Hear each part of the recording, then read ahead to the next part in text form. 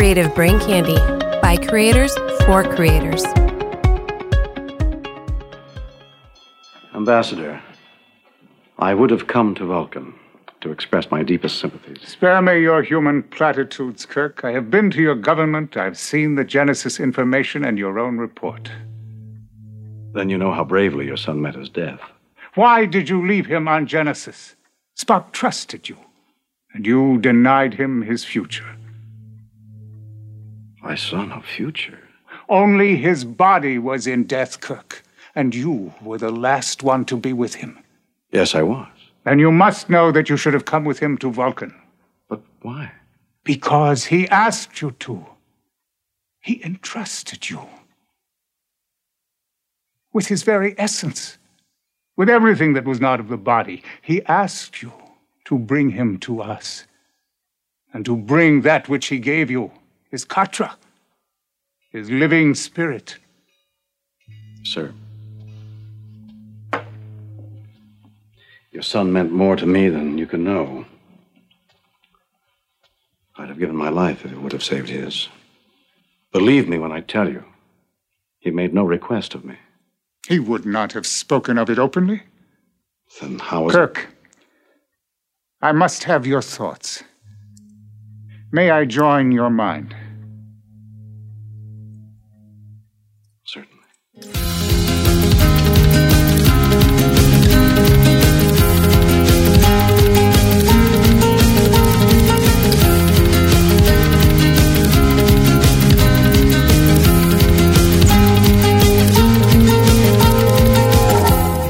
And welcome to Smoking and Drinking in Space. This is a sci-fi podcast from a couple guys who think they know sci-fi. And this week we hunt for the green-blooded, pointy-eared devil that we just won't let die as we get sauced and review the third movie in our Summer of Star Trek series. It's 1984's Star Trek III, The Search for Spock. But first, he's the boarding party Klingon who doesn't know what a countdown is to my time-traveling inventor Klingon with questionable tastes in pets. It's James. How you doing, James? All right, there's so much wrong with what you just said, but I'm glad you spit it out without having to redo it a third time. And fuck you, too. He's the Klingon who can't aim and just calls it a lucky shot. It's Rob. How are you doing, Rob? That was the creepiest dog thing I have ever seen. Yeah, it was. That was seriously? wrong. Seriously, you two don't know about Klingon pets? No, it's not something I study on a regular basis. It's like they took it's like they take their pets and they skin them and show their muscle only. That is not accurate at all. Okay. Well, why don't you educate us, Dr. James, on your Klingon petology? I don't, because I don't care. My apathy. I'm just going to be honest. Like, it's July 5th. I've stopped caring about everything. I'm just waiting for the next major thing to happen, whether it's Chickenzilla or Murder Hornets on steroids. I'm just waiting. Well, I'm sure that shoe's going to drop soon. So yeah, probably. Did you get any sleep this week? I got some. Did you drug your daughter? Is that how you fixed it? No. You should look into that. There was one night she actually, yeah, right. There was one night she actually slept for 12 hours, which is literally what she needs, I think, for an entire 30-day period is just one 12-hour cycle. And then she's fully recharged and ready to wreak havoc on my sleep cycle. Probably true. Yeah. So I'm telling you, a lock on the outside of the door will do you wonders. That's not how that works, Rob. No. As long as CPS doesn't find out, you're okay. No. I don't think you can do that, Rob. Jesus. You can. This is the 1950s. Wow. Just because you don't get caught doing something wrong, Rob, doesn't make it wrong. Well, you mean or doesn't make it not wrong. I don't know. Maybe I might agree with Rob on this one. Whatever. I'm not locking her. I'm just saying if you don't get caught, it's not wrong. That's all I'm saying. Also, and it's not wrong. It's called good parenting. No, it's called a targ. No, it's not. A targ, T-A-R-G, targ. That's the name of the Klingon dog thing that they all love. Like, it's a thing.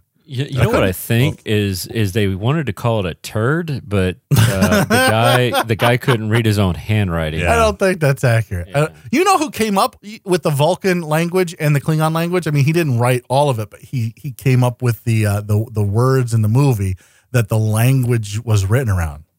You know who that was, right? No. Who? James Scotty Doohan. Okay. Yeah, just a little Trek trivia for you to kick off this episode, because I'll tell you what, we're on to a rip-roaring start. Yeah. What's happening around CBC, James? CBC, the Drunkenomics guys get drunk and they talk economics. Go figure. Spoiler, They Die had their farewell episode that actually released on a Thursday for once, so congratulations to them. And good luck with whatever projects you guys move on to, because STD is canceled. They're not canceled. They are indeed. The Bad Gamers crew, they're probably covering some shitty game that is terrible, and none of them want to tell me how to build a PC and what I need. They just ask me, so what's your budget? And then they leave me hanging for the rest of the night. Yeah, what was your answer? My answer was, I don't know. I just give me some options. That was my answer. So you didn't answer their question. I did. It doesn't matter. I did. I said, I don't know. I don't really have a budget. Why don't you just throw me some options?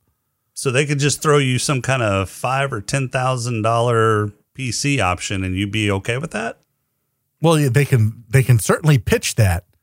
I'm down for an elevator pitch for a $10,000 PC. Yes. Will I buy it? No. But they can pitch it. I just wanted some options. This is all I wanted. They didn't give me any. Saddest still comes out on Wednesdays. STD doesn't come out at all anymore. Bad Gamers play bad games. Drunkenomics gets drunk. Ice Forward March has a new episode. Does come out on Thursdays, but not anymore because they got canceled. Ice Forward March, they're coming out with a new episode soon-ish, I think, here this week might be. And Rob, Simply Stogie started a brand new YouTube channel, and it's got their first video out, Cigars and Coffee. I always fuck up that title. It's Cigars and Coffee. It's Simply Stogies presents Cigars and Coffee. Go check it out. YouTube, you get to see my ugly mug and Tim's pretty face. So speaking of STD on Thursday, being canceled? Yeah, on Thursdays. How did you like the special Thursday episode? I said it was a very special farewell episode. It's sad to see them go. It wasn't a farewell episode. It was a brilliant episode. It was the roasting of Mr. Crowley, and I loved it. Yeah, well, I don't. It's fine if that's what they look. If that's how they chose to spend their very last episode together, podcasting. It's not their last so be episode. What I found the most entertaining was the fact that they were laughing more than they were roasting. Yeah, they were. They were cracking themselves up. They were cracking themselves up harder than they were laughing. You guys thought they were laughing? They were crying because it was their last episode. They've been canceled.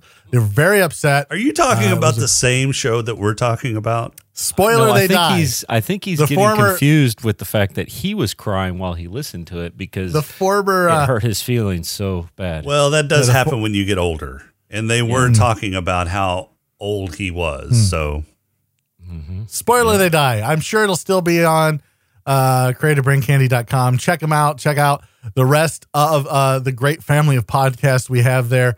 I don't know how long we'll keep Spoiler They Die on there, but it is a dead podcast. They have pod faded into oblivion. No. Goodbye, so long, farewell. He's like projecting so bad. It's ridiculous. Rob, you got any news for us this week?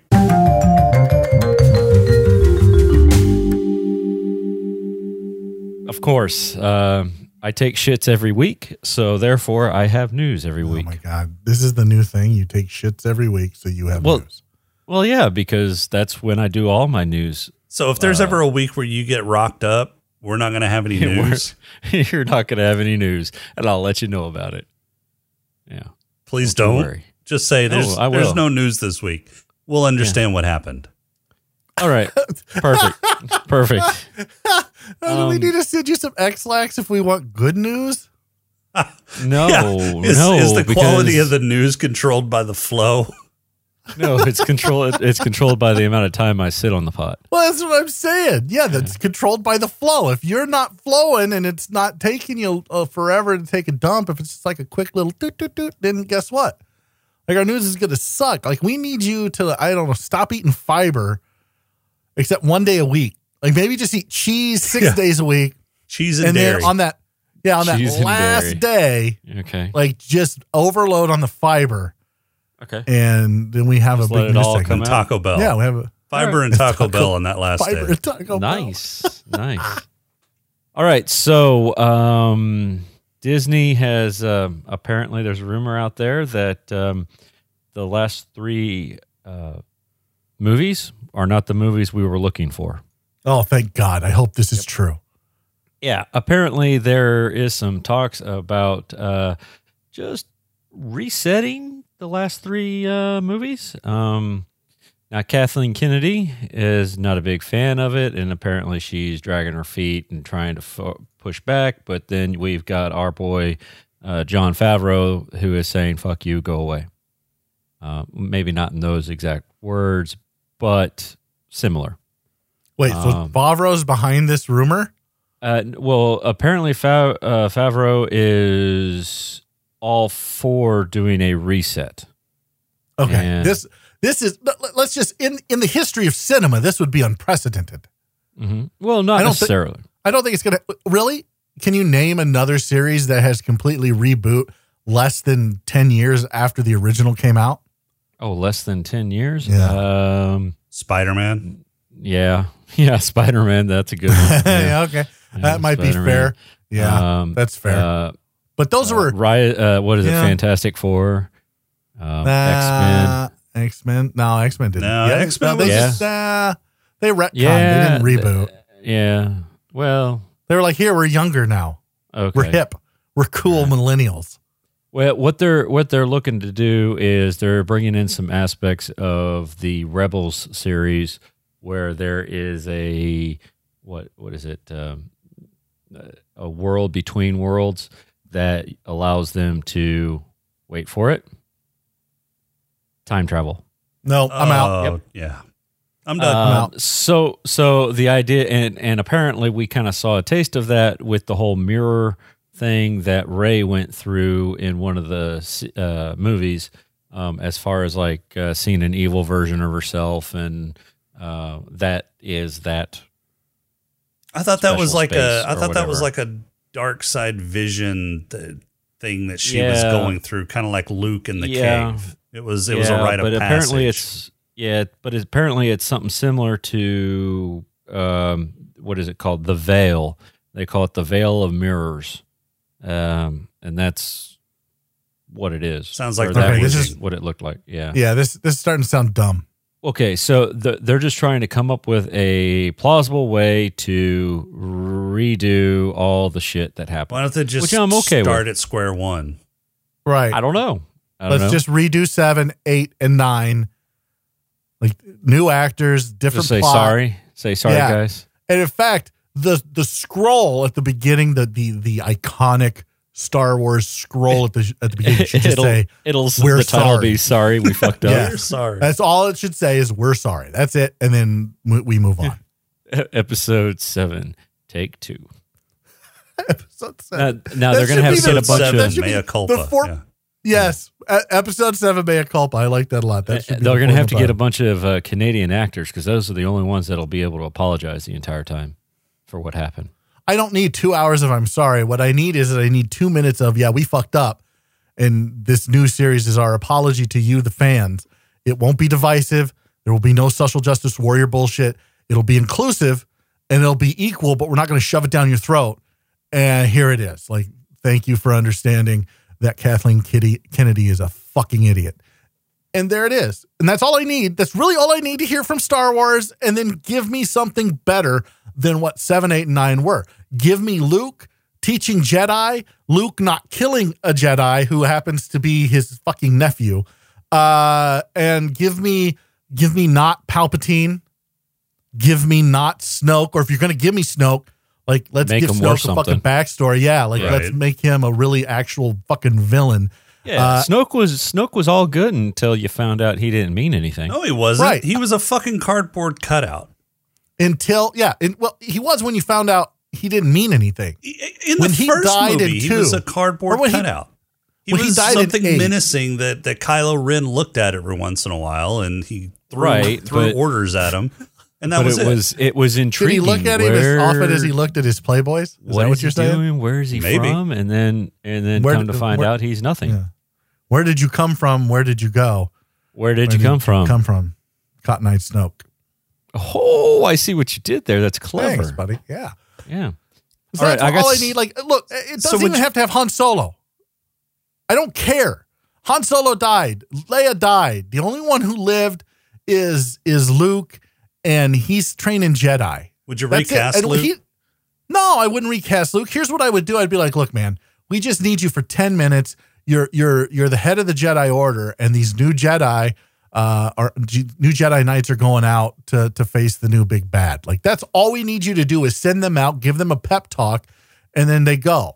And if you're still alive in 2 years when we need to do 8, then we might want to bring you back for another 15 minutes. But I don't need fan service from the fucking trilogy. I really don't. I certainly don't need fucking fan service from the prequels. What I need is a new Star Wars story. And 7, 8, and 9, I've said before, not Star Wars stories. So would that pep talk include, smack him on the butt and tell him go get him? It depends on if the new Jedi is hot. So okay, yeah. All right. I'm okay with a female protagonist. I really am. I don't care. Just don't make her stupid. And here's my thing though, is I think that they need to bring back the crazy ass acrobatic type fighting style and not the wooden fighting style at the beginning, or the I think I know what I'm doing, but I really don't know, so I'm just going to spin this lightsaber around willy-nilly and look, I killed you. Yeah, I'm okay. That happened in the last one. It also kind of happened in Return of the Jedi. Well, yeah. When Han Solo just, killed Boba Fett accidentally. So what's your estimation on this actually happening? 0%. Rob? I'm going to give it a 50-50. Wow, that's optimistic. Yeah, man, I'm gonna say it's less than a daily rain chance at 10%. So, well, okay, you're more optimistic than I am. This is not happening.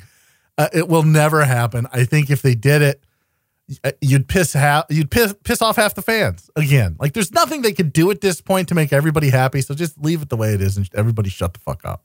Yeah, I don't know that this is a wise decision myself. Maybe they don't do the whole retconning thing, but maybe they do say, forget it. Nah, they're not going to do that either. What else you got this week, Rob? All right, fine. Thursday, August 6th, on CBS All Access, Star Trek Lower Decks will premiere. Don't have All Access anymore. It's a cartoon. Bad. You'll need to get it. No, I won't. Cartoon. It's a cartoon, yeah, but it's made from the same people that do Rick and Morty. It is indeed made by the original, some of the original. Okay, that's intriguing. Are they going to have the same kind of humor as Rick and Morty? Because I might be interested at that point. They are going to bring back some very well-known characters, they've said. It says, given his history with Rick and Morty and Solar Opposites, we expect Lower Decks to deliver hilarity and weirdness. Okay, that's not the same. That's not the same thing as Rick and Morty. Rick and Morty is irreverent. Follows a bunch of incidents as they keep up with their duties and social lives while the ship is being rocked by a multitude of sci-fi anomalies. Maybe they are going to do Rick and Morty in Star Trek. And the tagline is rarely going where no one has gone before. It should say rarely going where anyone wants to go. Okay, that should be the tagline. Yeah. I'd watch that. I don't know. Maybe I'll get it. Maybe I won't. It's undecided. 50-50. This is actually 50-50. Like, I might get CBS All Access so I can watch this shit show. and then bitch about it here, or I might not and just pretend that it doesn't exist, much like I do with 7, 8, and 9 from Star Wars. Perfect. All right. Anything else, Rob? Oh, yeah. I got one more good thing. So because I don't care and because I want to steal BGA's thunder, Amazon has ordered a Fallout TV series from Westworld's Jonathan Nolan and Lisa Joy.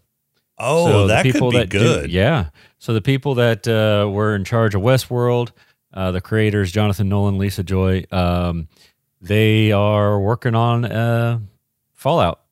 Don't know anything other than that because it has just been ordered. And it's coming from Amazon Studios, which they've been doing pretty good with stuff.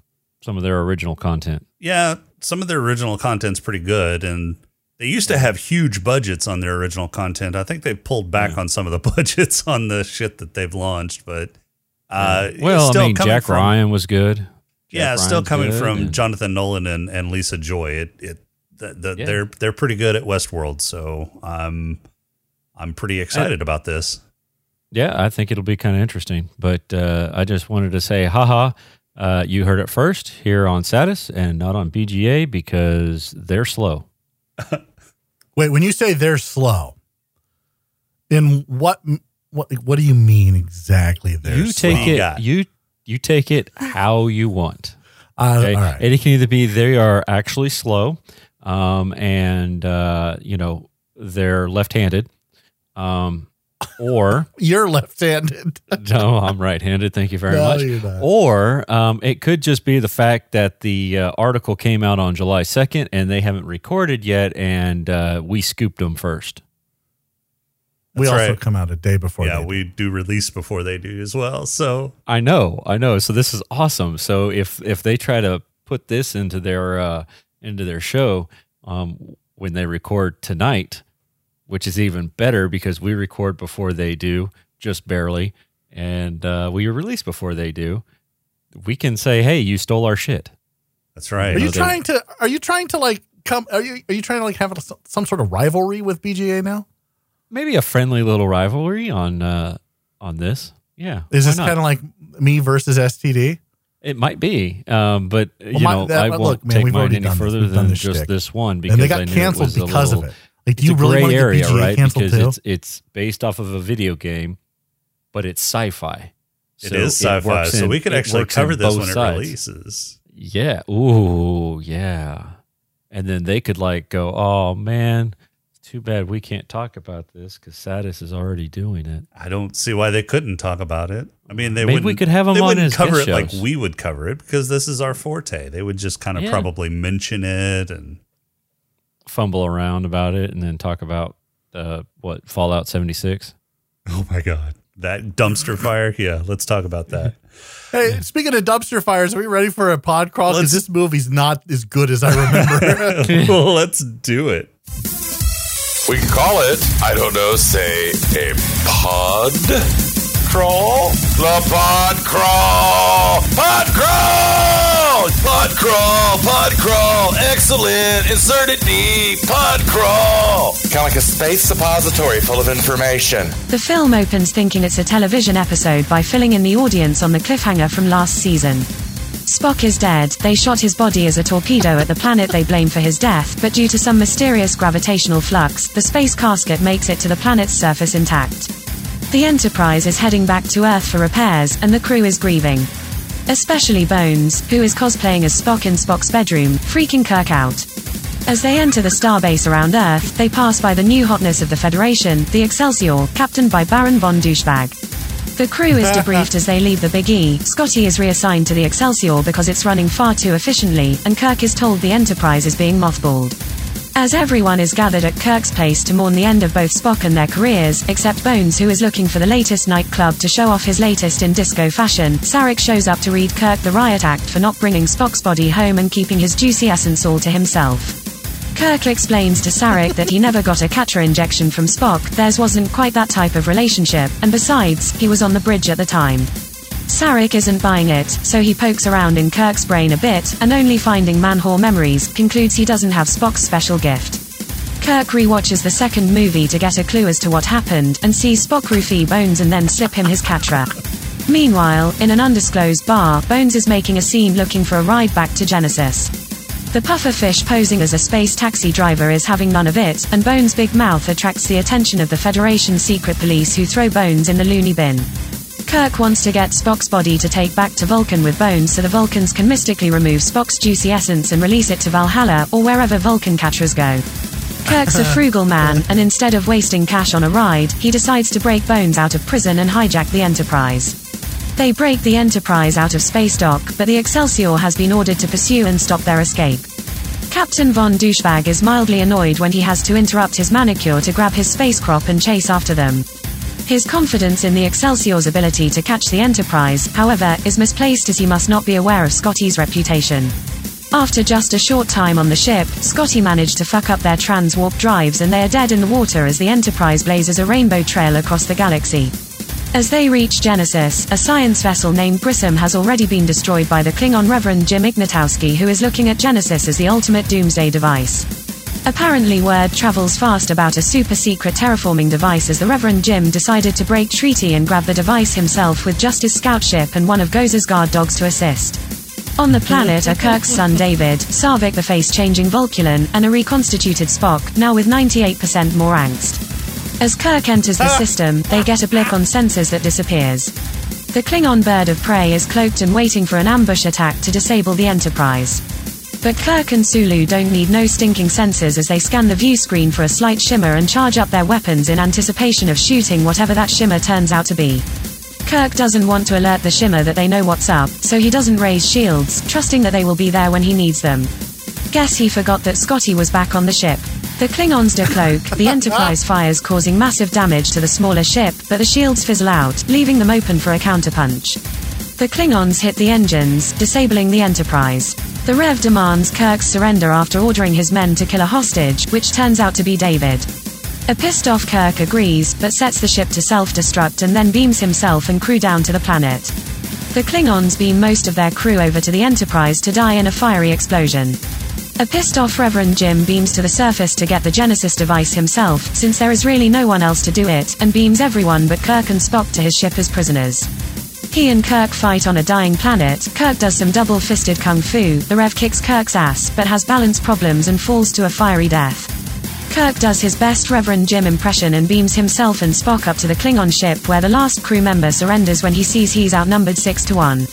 Kirk and crew head to Vulcan to get Bones and Spock some couples counseling complete with sexy Vulcan acolytes. Uhura catches up with the rest of the crew and roll an amnesiac Spock starting to get his memory back. Credits.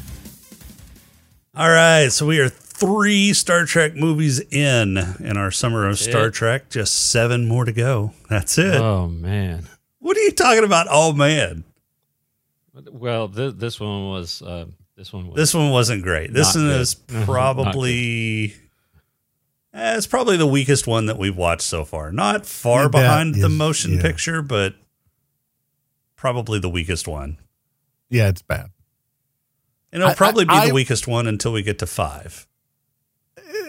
I would probably agree with that. This may be the second worst one ever next to 5. And I'm not sure why, because it's not horrible like 5. It's not horrible like Insurrection. Writing. It's the acting. It's the writing. Did I mention it's the writing and the acting? The writing isn't great, no, but... It's not good. No, it's not good. You Klingon bastard, you killed my son. Followed by, you Klingon bastard, you killed my son. Followed by, you Klingon bastard. It's just not good writing. Those were 3 lines in a row by Kirk. He was coming to grips with the fact that his son, that he only knew for 2 weeks, has died. Well, no, he knew about his son a lot longer. He just didn't know him though. Yeah, he didn't have any contact with him. Right. So how did this movie happens in the space of what, a couple? Well, I guess technically a couple hours, right? Because Well, the movie is only about an hour and 45 minutes, so yes. Well, no. I mean, in terms of like from when Wrath of Khan ended and this one picked up is, I mean, how long? It's a couple weeks. A couple weeks, yeah. It took them a while so to get back. They were stranded. Were they stranded out there, and they had to get it repaired, or? No, it took them a couple days to get out to the SETI system where Wrath of Khan took place. But when they left the starbase, it took 2.9 hours from there to get back to the Genesis. Well, no, planet. I think they cut to a point where they were 2.9 hours away. I think their time had passed and they were just... Right, because it didn't take Uhura 2.9 hours to get to Vulcan. No. So, which was the rendezvous point, which, by the way, like I'm just going to say it. I know we're all thinking it, so I'm just going to say it. Uhura looked really hot in this movie. Well, I mean, she's looked hot in pretty much all the movies, including the television series too, but she had kind of a thriller vibe going on with this movie. Yeah, she did. I dug it. I dug it a lot. I'll tell you who didn't look hot was Yeoman Rand. Was she in this movie? She was one of the first that stood up when the Enterprise was coming back to space dock. I did not see that. How did you miss that? I missed that. She saw it coming into space dock, and they gave her some screen time by her having like this look of, oh my God, it looks so beat up. And then she stood up like in shock, which normal people would sit down in shock. She was already sitting, so she stood up in shock. Yeah, no, I totally missed that. Yeah, she did not look hot. Fun fact, Yeoman Rand was the original Chicken of the Sea tuna mermaid. Yeah, you said that. Well, I said that in our super secret Discord chat. I know you said that in our super secret Discord channel. I'm saying that for the listeners now. I'm guessing that you saw. That's why I'm saying I'm shocked you didn't see her, because you said that, and I thought you were watching the movie at the time, but apparently not. No, I was actually researching tuna at the time. What the hell were you researching? Don't ask. It was a whole different conversation that I had earlier in the week. We were talking about different brands of tuna and which one was better, and then I couldn't remember who owned Chicken of the Sea, and it was a whole research rabbit hole that I went down. Wait, hold on. It just happened to coincide. Who are you talking about tuna with? Top men, Rob. Top men. All right, look, I want to talk about the glaring plot hole in this whole fucking movie. Which one was that? Okay, so Enterprise, the series Enterprise, happens approximately 100 years before. Please don't tell me you're going to talk about the transwarp drive. No, I'm not going to talk about the transwarp drive. 500 or 100 years before the 5-year mission of Star Trek, right? Which was 20 years before this movie, right? Approximately 20 years before this movie. Was it 20? Yeah, because they said that the Enterprise had been our home for 20 years. What have I done? So. Oh, yeah, I guess so. Yeah, you're right. Yeah. So you're looking at about 120 years. Well, during Enterprise, this is when the whole Katra, Vulcan Katra thing was fleshed out. And it was fleshed out in a very dumb way. Mind melds were illegal on Vulcan during Enterprise. They were not practiced. Right? Yeah, it was considered taboo. It was considered taboo. Yeah, you couldn't do it. Yeah, Katra was not a thing. There were the sect of Vulcans who believed in the Katra, and then like mainstream Vulcan didn't. So you're telling me that in a span of 100 years during Sarek's lifetime, because they lived to be 300 years old, that all of Vulcan changed. The Katra became mainstream in that 100 years. Everybody embraced it. And suddenly the mysticism that Kirk speaks of about this Vulcan belief in the Katra in 100 years, this all takes place. And now there's like this super long ritual to remove the Katra from someone else and put it back in someone's body. Well, but she said in the movie that this hadn't been practiced since the ancient times, and that she wasn't sure that she knew how to do it. Wait, but I'm thinking originally the Katra went into something else. the woman who did this, who performed this ceremony, is the same woman from Enterprise. Bet you guys didn't know that, did you? Yes, it is. It is the same character. It's not the same actress. It is the same character. The woman who makes all of this go mainstream is the woman who puts the Katra back in Spock.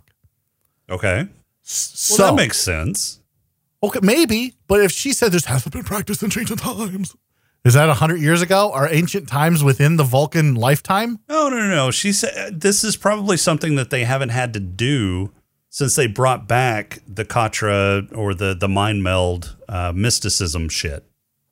So within that 100 years between Enterprise and Search for Spock, they brought back this mystic cast of Vulcans that do mind melds, Katras, all that other bullshit.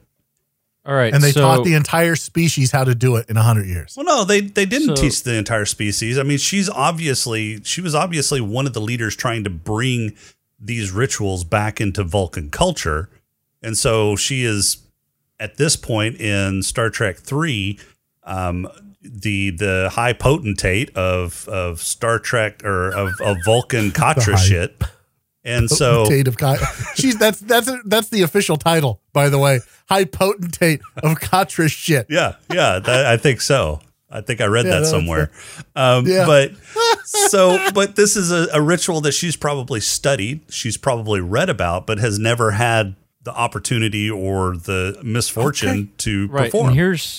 And here's based off of Memory Alpha, Wikipedia of all Star Trek knowledge. Surak died in the 4th century, and his Katra survived up until 2154, when it was absorbed by another Vulcan, and then briefly held by Captain Archer. I remember that. They basically made him bones, and he was going right. So after the reappearance of Surak's Katra, T'Pau, not T'Pol, not to be confused with T'Pol, but T'Pau gained influence because she was one of the priests that helped get it out of Archer, and it caused a complete reorganization of the Vulcan government and society, and that was established in Enterprise Awakening in Kir'Shara. Now, is T'Pau the priestess that performed it in Star Trek 3? T'Pau, whatever. T'Pau. Like she's some kind of fucking West Coast rapper that fucking she could be. You don't know. Uses auto tune. I would watch that like movie. T-Pain. T'Pau. What the? It's T'Pau. Yes. Well, no, she might not have been. She might not have been in the movies, but she was involved in the original series. She officiated Spock's wedding. Yeah, where he had to fight Kirk. Mm-hmm. Yeah, and then yeah. Okay, I don't see it as a glaring plot hole like you do. I think it's plausible. I don't. I see it. I don't think an entire society. Although I don't know. Maybe. What is 2020? If 2020's taught me anything, it's that society can change pretty quickly. So maybe I'm wrong. I don't know. Maybe Vulcans are just more susceptible to being taken with mysticism than. Well, maybe it's the fact that they thought that this was a myth, and then out of nowhere, Surak was one of their big dudes in history, and right, and then all of a sudden shows back up. I mean, yeah, T'Pau starts doing fucking music videos with him, and I get it, yeah. And then that's going to rock you to your logical core. Oh yeah, you're probably making videos being on a boat, talking about being on a boat, and boats and hoes, or a box with a phallic member in it. That's not T'Pau. That's that's the group, the T'Pau Lowly Island. Yeah, Lowly right. Island, yeah. Well, they bought a boat. That's fine. Yeah. Well, they bought a boat, right? Motherfucker. Yeah. Yeah. Yeah. Got it. Yeah. I have no idea what the fuck you two are talking about. I don't know any songs by T-Pain. So yeah. but I do know I'm on a boat. Lonely Island has a song where they say, I bought a boat. Not I bought a boat. I'm on a boat. I'm on a boat. Yeah. And it features T-Pain. Yeah. And then they also have a song called Dick in a Box. And that's what I was. But that's with Justin Timberlake. Yeah. I'm on a boat is with T-Pain. T-Pain, yeah. And he fucked a mermaid. Right. Yeah. Gotcha. Moving on. And we're back on Star Trek. I just want to say that Saavik is still pretty hot. No, she's not. No, she is. No, she's not. She look, is. Yeah. No, here's the problem. As a viewer, you realize that Spock had the opportunity to go through Pon farr with Kirstie Alley. And instead, he gets stuck with not Kirstie Alley. It doesn't matter how hot she is. She's not as hot as Kirstie Alley was then. I'll give you that. And so if I'm Spock, if I'm teenage Spock going through Pon farr for the first time, I would rather Pon farr the shit out of Kirstie Alley than Pon farr what's her nuts. Hey, if you can't Pon farr the one you want, you Pon farr the one you're with. Oh, wow. Do you tell your wife that? No. Or did she tell you that? So that might are be you accurate. telling me? Yeah, are you telling me that that they were, the Pon farr is like uncontrollable desires and all that kind of stuff, and they were able to. She was able to curtail those desires by rubbing two fingers together. I think that's foreplay. I think that's Vulcan foreplay. Just Vulcans the tips. Don't have foreplay. Just the tips. Okay. All right. I mean, more power to them. I don't know. It's a PG movie. They're not going to show Vulcans fucking. Yeah, because if they were going to do that, I'm going to be 100% honest. They needed to do that. That's a totally different Enterprise. show. No, they needed to do that on Enterprise. Ooh, yeah. With T'Pol. T'Pol and Trip. I look just to, oh man, T'Pol. Wait. Let me throw this at you. Let me throw this at you, Rob, and you tell me if this is something you want to catch or not. Let's go. T'Pol and Hoshi. Oh gosh. Okay. Yeah, I'm all over that. Yeah, I'm on board. With that. Yeah. T'Pol and Hoshi going at it. Yeah. Yeah. Okay, moving on again. I move that the girdles that Shatner was wearing get overtime pay in this movie. It was so obvious. You know who needed those, though? And I hate to say this, Scotty. Scotty gained a little weight between movies, yeah. Oh, just wait for the next one. Oh, I remember, yeah. Yeah. Although the next one, look, as much as I hate the next one, I have a feeling the next one's going to be much more fun than this one. This one was just not as much fun as I remembered. It was slow. It was plotting. Yeah, the Klingons kind of sucked. It didn't really have a good climax. It just kind of, it got to a point and then plateaued for the rest of the movie. You know who else says it didn't really have a good climax? Rob's wife. Oh God! Ooh, that was a well-timed dig. It really was, wasn't it? Yeah, it just unlike anything in this movie, it wasn't really well-timed. I do like that we got introduced to 3 different ship models in this movie that looked really pretty cool. The Excelsior looked great. Oh no, 4 different ship models. 3 looked really cool, and then 1 was just kind of. I didn't care for the trader ship, is what I'm guessing it was. Yeah. That the spy was on, which, by the way, Klingons are not known for having spies. That's not honorable. Those are the Romulans. That's another question that I have is I've never liked the fact that Klingons have cloaking devices on their ships. It just seemed very not Klingon-y.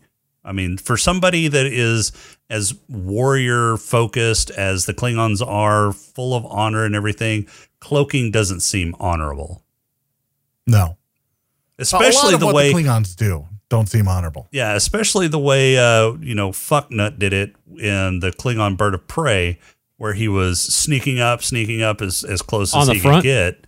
Well, on the front? Yeah. From the front? Yeah, he could have done that from the rear, but and then decloaking at the last point to ambush.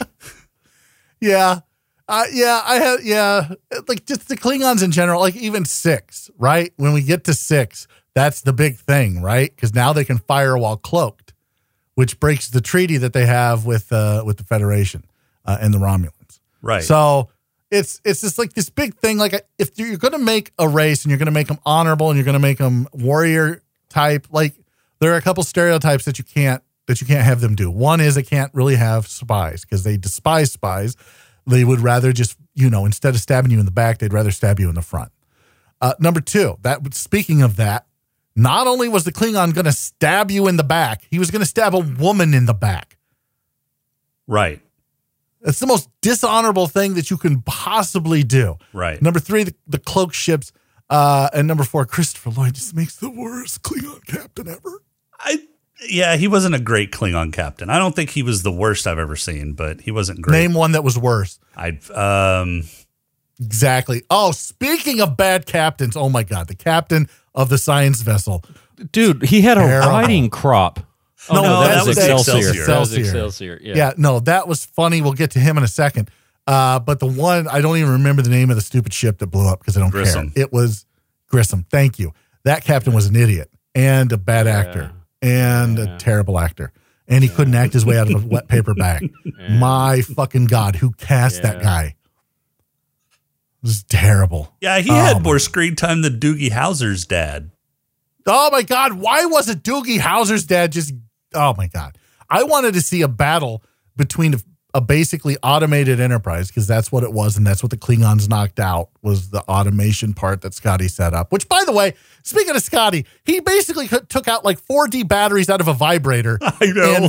And that stopped the fucking Excelsior. Yeah. Would you stop if your D batteries were missing out of your vibrator? I don't have any. I shoot rainbows, Rob. I don't have a need for anything that takes D batteries. Okay. It's not what I've heard, but let's move on. Yeah. They don't take D batteries anymore. Just FYI, you can just plug them into like a USB. Yeah. Ooh. Or and you would know. I would know. Where you pull the crank start. Yeah. One of the other. Right. Wait, what movie was that? Space Truckers. Yeah. Mm-hmm. Yeah. The pull start. It's called a callback in the biz.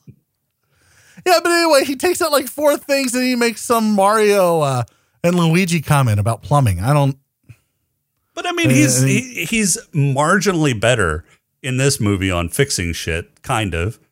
But he's much better at breaking shit and keeping shit broke. I mean, the shields. Come on. The shields didn't come up. That's your fucking watch, Scotty. Yeah. Shields didn't come up. Well, so here's the thing. So a starship, unless we're talking about Into Darkness and it's the Vengeance, a starship takes a crew. It takes a crew of a couple hundred to make sure that it runs smoothly and that when the captain says, raise shields, and Sulu hits the button, that somebody somewhere else hits another button, and maybe somebody else is cranking a fucking dial. I don't know how it works, but it takes people to do that shit, right? Like I got to divert power from something or another. Who fucking knows? I didn't read technical manuals, and honestly, I don't give a shit about fictional technical manuals. All you need to know is a ship can't be run by 3 or 4 people. Scotty fixed it, in air quotes, so that 3 or 4 people could run the Enterprise. And he, as per usual, fucked it up. Because Spock is dead, and Spock couldn't go help him fix the fuck up. Right. And that's also one of the quabbles that I have, is that he called himself a miracle worker. And I was thinking the entire time, no, you're not the miracle worker. You're the guy who fucks around in engineering until Spock comes down and fixes shit. It goes back to the series. During the series, he was the miracle worker. He didn't really fuck shit up. He didn't need Spock's help because Spock was too busy jerking off the captain. So somebody's got to do it. It goes back to it's not going to be Bones. So that's the whole thing. And that's why Bones was jealous. He wanted to, but Spock wouldn't let him. Those forearms are just too small. You got to build that shit up. Yeah, he's got surgeon's hands, and Kirk likes it a little rough. He wants some. God, this is just getting weird. Anyway. Yeah, it is. So on the original series, Scotty was indeed a miracle worker. And so that followed him through, and they wanted to play on that finally and kind of make him semi-competent, which is great. So automated. Well, I think they were setting up for Voyage Home a little bit because this was a 3. Yeah, they knew this was a 3-part series, so I think they were kind of setting him up as okay. Now he's going to be, one, he's got to make a bird of prey fly that they don't know how to use, and then they got to save some whales. Let's talk about the bird of prey. The bird of prey is one of my favorite Star Trek models. I love that the one. Didn't aesthetic look of too great. What are you talking about? What are you talking about? It looked awesome. It looked like all the other bird of preys that they've portrayed. Yeah. That's true. Okay, at that point in time. Yeah. Okay. No, throughout the entire fucking series. I like the newer looking ones. What newer ones? They all look the fucking same. They're just either bigger or smaller. I like what? I liked how about? It was a decent model. I like the one in Voyage Home better. No, they cleaned it up. They cleaned it up in Voyage Home. No. Go back. Go back. I want to know what the hell you were talking about. What? I didn't like it. I thought the model looked a little too green. Green, yeah. There's the word. So the lighting of the model didn't. It was a little off, yeah. So I will give it that the graphics in this movie weren't as good as the first 2 movies. The matting or the compositing of the models on top of whatever they used as the background, either I guess blue screen or matting or whatever it was that they used, it didn't look right. The lighting was off. Yeah. If you're going to talk about like special effects and whatnot, they weren't that special, but I chalked it up to the time period.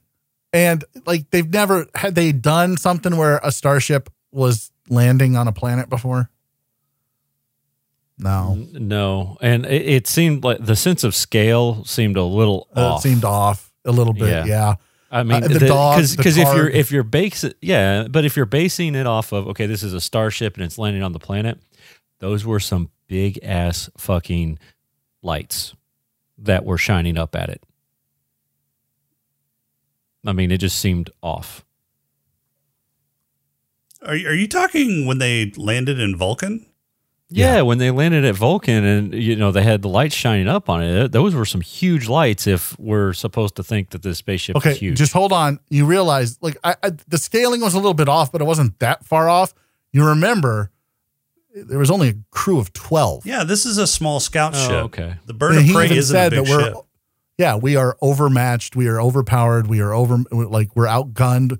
We're outnumbered. And he's That's true. That's true. We're Klingons. We have 2.2 gigawatts of power. 1.21. I don't know. I haven't watched that movie in forever. And honestly, if I'm being honest, that's not really that good of a movie. You're wrong. I'm not wrong. Wrong. Back to the Future 3 better than Back to the Future. No. Better than Back to the Future 2, I will give you that. Oh, well, Jesus. The last dump I took was better than Back to the Future 2. Hell, Search for Spock is, 5. No. Star Trek 5's better than 2. No. Oh, you shut your whore mouth. No. Yeah. There you go. I said it. And take it back. You're wrong. No, I'm not taking it back. 5 is terrible. And the Back to the Future 2 is even more terrible. Yes. It's dumb. Can't wait till we get to Back to the Future 2. Oh, me too. I can't wait. It's a stupid movie. Let's talk about this movie. The Genesis Project was a huge failure because the scientists were unethical. But if you remember, Star Trek it was a failure because the proto-matter was unstable. Right. But that she even said, she's like, why did you use it? How many people paid for this? You knew better than to use it. It's unstable. You knew it was unstable. You're unethical. In 2, they were on the moral high horse. The government's coming and they're going to take our shit and it's not theirs, it's ours. And we knew the military couldn't be trusted and blah, blah, blah, blah, blah. And in this one, it's, the scientists are a bunch of assholes.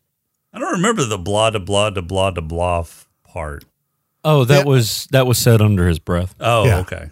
Yeah. I thought it may have been like a deleted scene that I didn't watch or something. What happened to Carol? Yeah, right. What happened to Carol? Yeah, she just kind of disappeared. Well, yeah, she didn't sign the contract to come back for Star Trek 3.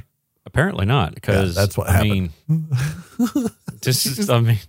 she read the script. We're assuming. And she said, she said did this is Shatner shit. write this? And they were like, yeah. She's like, fuck it, I'm out. Yeah. Because Shatner didn't write it. She's a serious actor. That's I mean, if you want to know why, that's why. I'm surprised they got fucking Sarek in this, to be honest with you. Shatner didn't write it, but Nimoy directed it. I don't look. So yeah, I have this script signed by one Leonard Nimoy, and it sits in here, and it's in plastic, and it's well protected, and it's one of my most treasured geek possessions. Until now, when you realize that the movie's no, the movie's still terrible. Like objectively, it's just not good. The writing is just, I don't know. 2 was so good. And if you forget that 1 happened, if you forget that the motion picture happened, which we've discussed was just a glorified episode, and you look at 2 as the first real Star Trek on the big screen, this would be then the second one. And the second one, like Back to the Future, is never as good as the first one. True. And so if you look at it like that, you can kind of excuse some of this stuff, but I think a lot of it was the success of 2. The studio went, oh shit, let's pump something out. And they were like, is there a 15-year-old who can write a script? Well, that's kind of what they did, only they didn't hire a 15-year-old. They hired the same script writer as 2. I don't believe you, because 2 was so much better. Did they just have to pump this out quick? Yes, they started on this script, I think, like 6 weeks after the original, or after the second movie launched. Well, there's your problem. Just give it a minute, man. For fuck's sake, give it a minute. Think about what you're writing, because I promise you, repeating the line twice and then repeating the half of the line a third time is not doing you any favors. And then I don't the way Christopher Lloyd delivered his lines in Klingon, where he would just hold out words. Right. Yeah.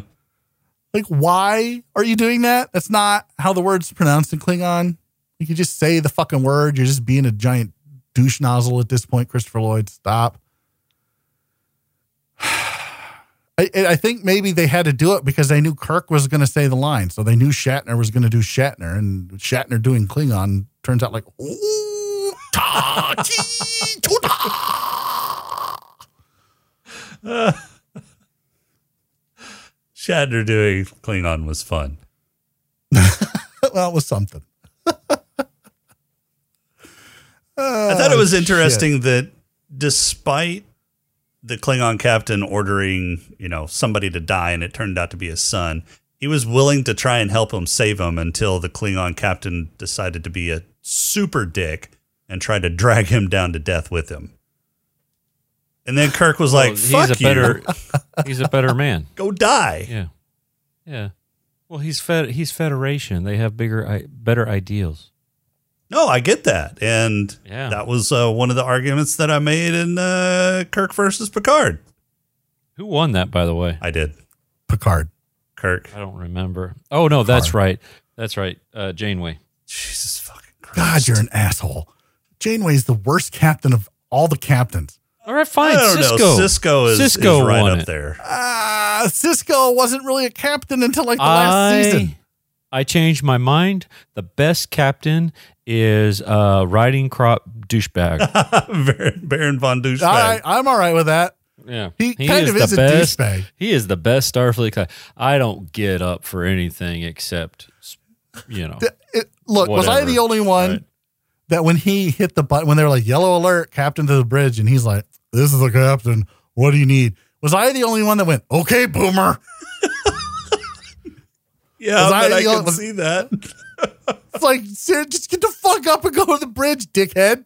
Why are you grabbing your riding crop? What the fuck do you need a riding crop for on a goddamn bridge, you fucking asshole? Yeah, no shit. Means will continue until morale improves. And why does his riding crop have glowy buttons?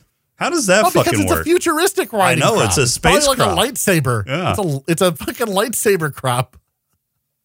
He was getting ready for his BDSM session.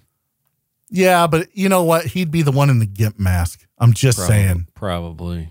Yeah. Ah, damn. But the Excelsior was a cool looking ship. So, yeah, we get to see that in 6. Just wait for it, folks. Yeah. Yeah. No. Yep. Oh, yeah, it is 6. Sulu gets the Excelsior. It is 6, yeah. Yep. Yeah. It was a cool. We also looking get to ship, see that except in it Generations, broke down. too. Yeah.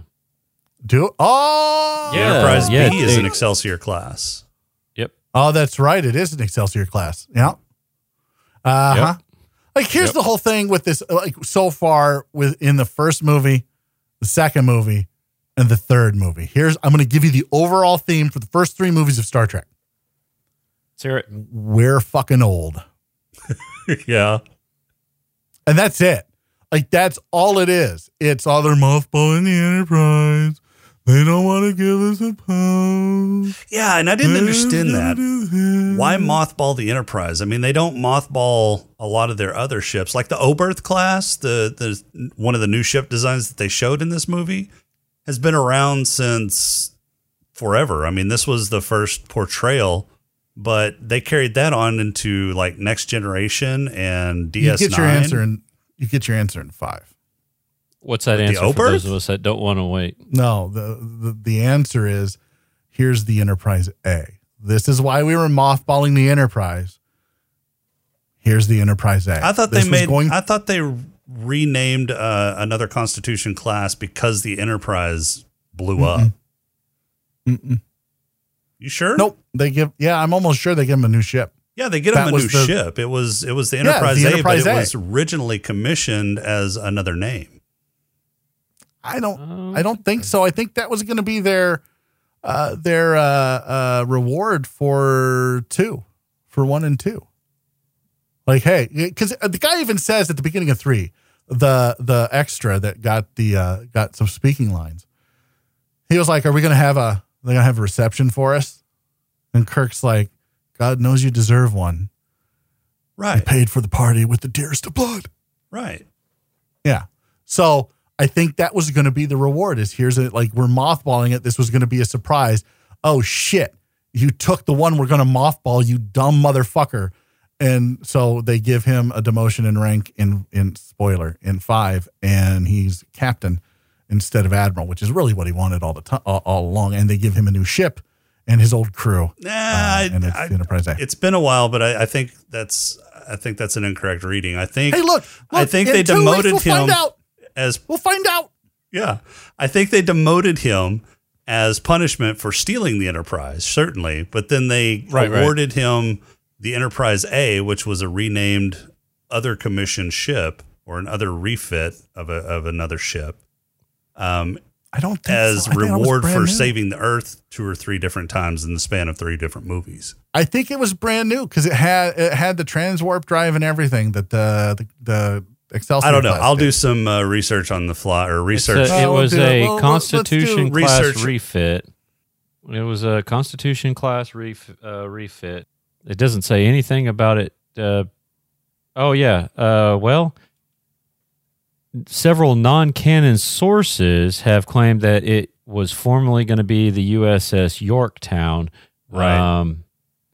Those are non-canon. Doesn't count. Or the Atlantis. It doesn't. I don't see anything in here that says anything about it being canon. Yeah. Yeah. Here's the other thing.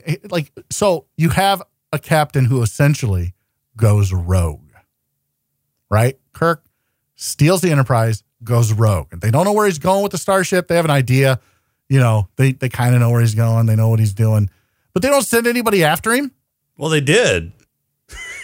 And that ship kind of just clunked out. And I hated those fucking sound effects for the ship clunking out. Look, it's called Starfleet, not Star 2 ships. They have a fleet of ships. Where are all these fucking ships? And they're never where you need them to be. Well, they blew one of them up. There aren't any except those 2 in the Sol system. Is that what you're telling me? Well, they blew up the Reliant. The Grissom was already out there, and it got blowed up. Okay, so that's 2. The Excelsior was 3 out. I guess everybody else was way the fuck out there on maneuvers. I don't know. What?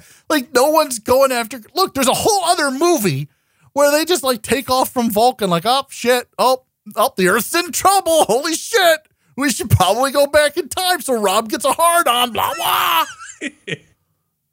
I heard time travel. What?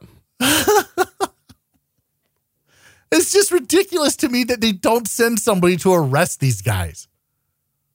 Well, they did once they finally got back after 4. They don't get, where they went to arrest him in what, the fucking Bay? Oh, look, they're in San Francisco Bay. We should probably go arrest them now. Man, that saves us a lot on gas, doesn't it? Sure does, Bob. This is just stupid. Well, there wasn't enough time. I mean, Earth's under attack. Consider these 3 movies We're under attack from a place giant in the span of 2 to 3 weeks, and part of that they're back in time. What are they going to send Time Cop back to arrest him? Section 31 time travels all the fucking time. Well, we don't know about Section 31 yet. We're under attack from a giant tube in space. God, I can't wait to do 4. What a stupid fucking movie. It's the greatest. It is not the greatest. It is awesome. Oh, it is such a fun movie. Oh, my God. It is such a fucking jerk off for hippies who want to save the whales and save the planet. Oh, God, I think I just came. Okay, but here's my big question, though, for you, Crowley. Yes, sir. You put this as number 4 on your list. Out of how many movies are there? 10. Yeah, this is going down there a little bit. I think after we get done watching all these. Okay. We'll get to that. We put it as 7 and 8. We put this movie as 7 and 8. You might have been onto something. I may have been romanticizing this a little bit. Yeah. This is just not good. Like, this is one of the first movies I saw in the drive-in movie theater. The first one I saw in the drive-in movie theater was Wrath of Khan. This was the second one.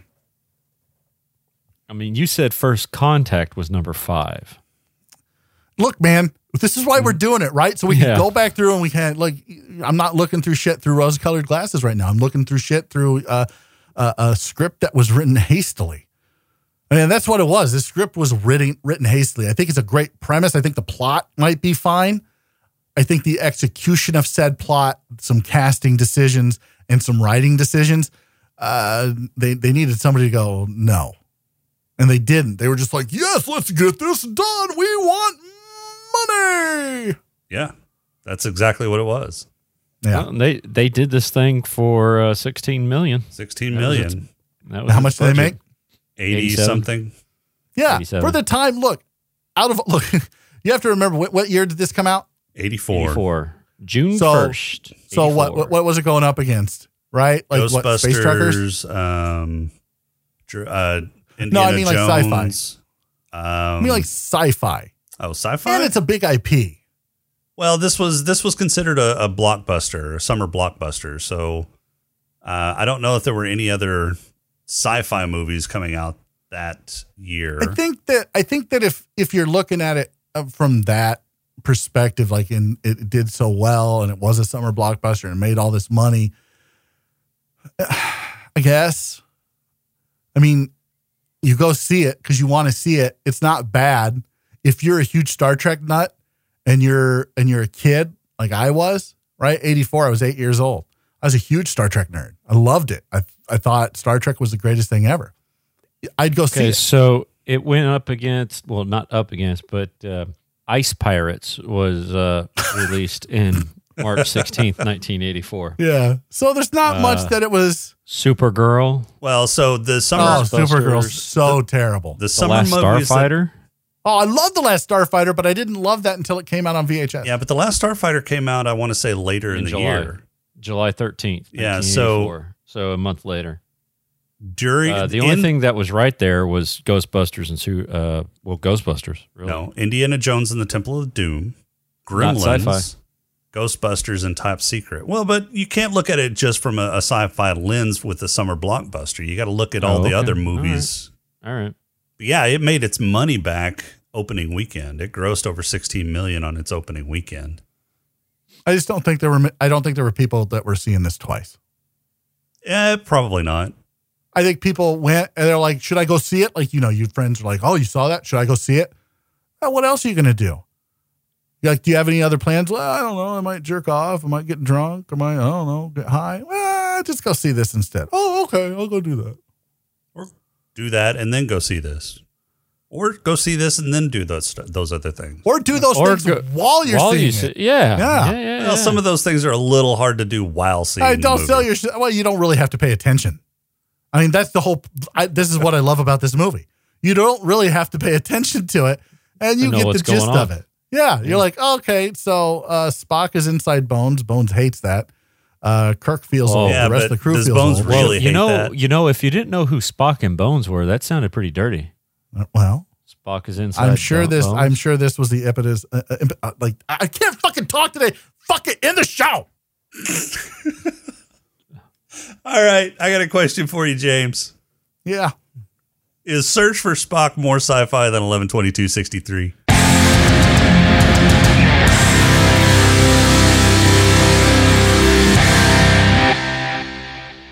Well, this movie has Vulcan mysticism in it, and that alone is more sci-fi than 11/22/63. I don't think mysticism is science fiction.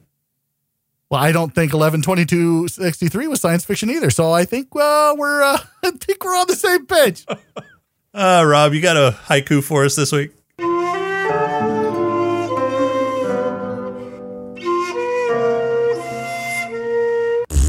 I do. Well, lay it on us. All right. This one is titled Great Scott. Doc Brown is Klingon. Doc Brown chokes out a space worm. Surprise, we found Spock. Oh my God. That scene was so superfluous to anything that was going on. Yeah. Oh my God. I think they just wanted to throw out some special effects budget there. Well, that and maybe it was show a the Muppet fact that, oh, hey, filled look, with cream. Maybe they were like, oh, hey, look, this little tiny thing became this big old thing. Things are evolving fast. That's how he turns into old man Spock. And Klingons are strong. They can strangle a worm. Yeah, I thought it was real convenient that they managed to pull Spock from the planet and cease his increased aging right at the point where he died, at the same age as he died. That's what you find convenient, but in 11/22/63, you're like, it's a closet that goes to the past. Yeah. And then in the past, you can go to the future by just walking where the closet will eventually be. Yeah. But that's what you find convenient. Yeah. Is that he aged right to the point that he was when he died. Yeah. I hate you so much. I know. Nice. All right, so next week we are going to continue to get sauced as we cover the fourth movie in the I hate this movie. in the Star Trek movie series. It's the movie to save Earth from an alien probe. Admiral James T. Kirk and his fugitive crew go back in time to San Francisco to 1986 to retrieve the only beings who can communicate with it, humpback whales. Oh wow, this one was also directed by Nimoy. And it stars all your favorites. It's 1986's Star Trek IV: The Voyage Home. Look, there's only really one line from this movie that you need to know. And you're going to hear it a lot next week. So, Rob, just get ready for it. Double dumbass on you. Okay. You're going to hear that a lot next week. Mm-hmm. Yeah, I like Spock as his headband and his robes. As a hippie. Yeah. Yeah. The old man martial artist.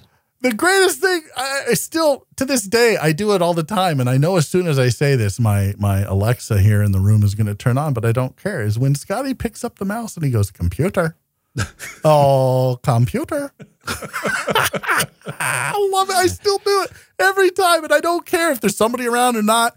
It's so much fun. You have to use the keyboard. Oh, how quaint. How quaint. I got to bring up one last thing that I forgot. What was with Chekhov and his little, what was it, whipping boy outfit that he had?